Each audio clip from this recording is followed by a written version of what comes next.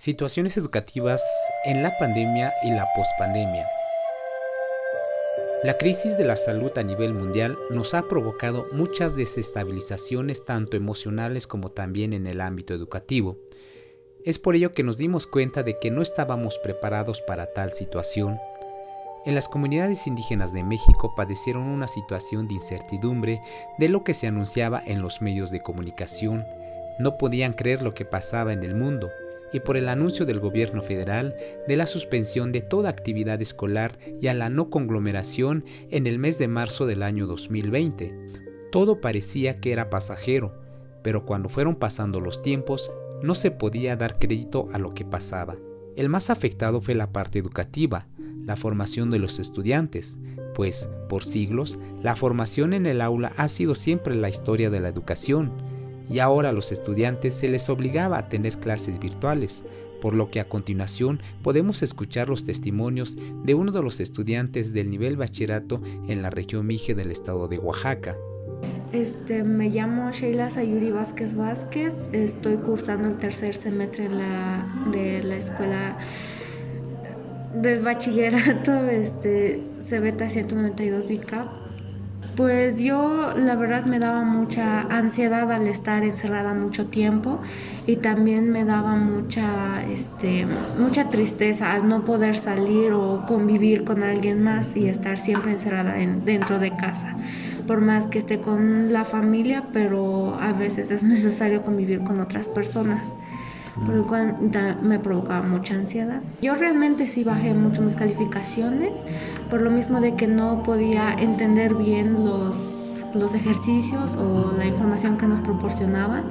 Y también por lo mismo de que habían veces cuando yo tenía dudas, le hablaba a los maestros o a veces contestaban tarde o luego no contestaban. Pero no solo fue difícil para el estudiante, sino también para el docente, de tal manera que no se estaba preparado para dar clases en línea o virtual. A continuación escuchemos el testimonio de una docente que nos narra sobre la problemática causada por la pandemia en la educación. Mi nombre es Florencia Flora Vargas Vázquez, laboro en el Cebeta 192. Ahorita estoy trabajando con la asignatura de Geometría Analítica con los jóvenes de tercer semestre, segundo nivel. En ese tiempo muchos jóvenes pues no tenían conocimiento o no se le daba mucho uso a la tecnología. Entonces considero yo que es oportuno mencionar que la mayoría de los jóvenes no contaban con WhatsApp, redes sociales, al igual que con correo electrónico.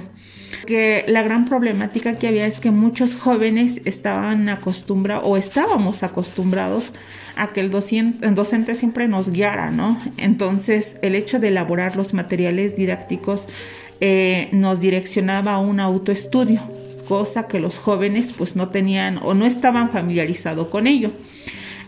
También muchos jóvenes no revisaban los materiales, los videotutoriales, y entonces eso generaba así como que un atraso, pero también hay que considerar esta parte de los chicos o de los estudiantes que sí mostraban interés, buscaban las formas de buscar información de tal forma que ampliaran su conocimiento.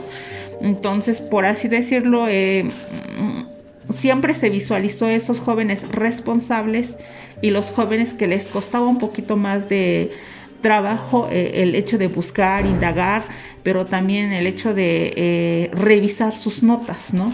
Entonces yo creo que la pandemia lo que nos mostró fue que los jóvenes responsables siempre van a ser responsables, ya sea en una sesión virtual, en una sesión, en una clase, por así decirlo, antes o después o durante la pandemia. Entonces siempre va a haber una responsabilidad. Y yo creo que lo que hay que remarcar acá es que cuando se quiere o cuando el alumno le gusta estudiar, pues siempre va a buscar los medios para poder aprender. Ahora bien, ¿qué nos dejó la pandemia? Es una pregunta retórica a la que debemos de estar preguntándonos en estos tiempos actuales. Para el sector educativo, ¿qué aprendimos de la pandemia? ¿Qué afectaciones nos deja? Posibles respuestas nos puedan dar los actores involucrados en el sistema educativo a nivel de pueblos y comunidades indígenas. Lo bueno sería que muchos jóvenes pues ya cuentan con las herramientas digitales, tal es el caso del internet, del celular, ¿no? Ese podría ser como algo bueno. Lo malo es el mal uso de estas tecnologías, ¿no? Pero creo que aquí es donde el docente tiene que jugar un papel muy importante de cómo direccionar estas herramientas hacia algo más educativo.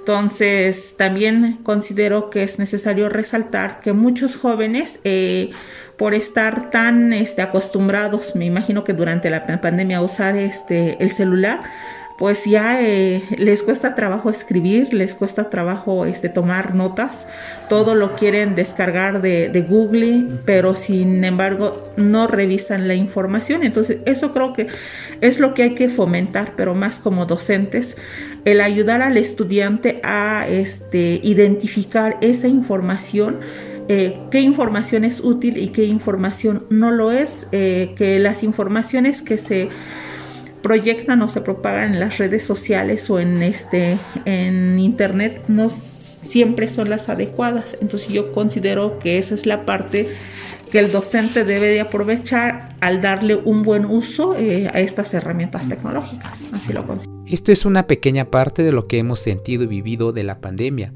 y de las cosas buenas o malas que nos dejó. Es por ello que debemos de estar preparados por si acaso surgiera otro virus igual o peor de agresivo.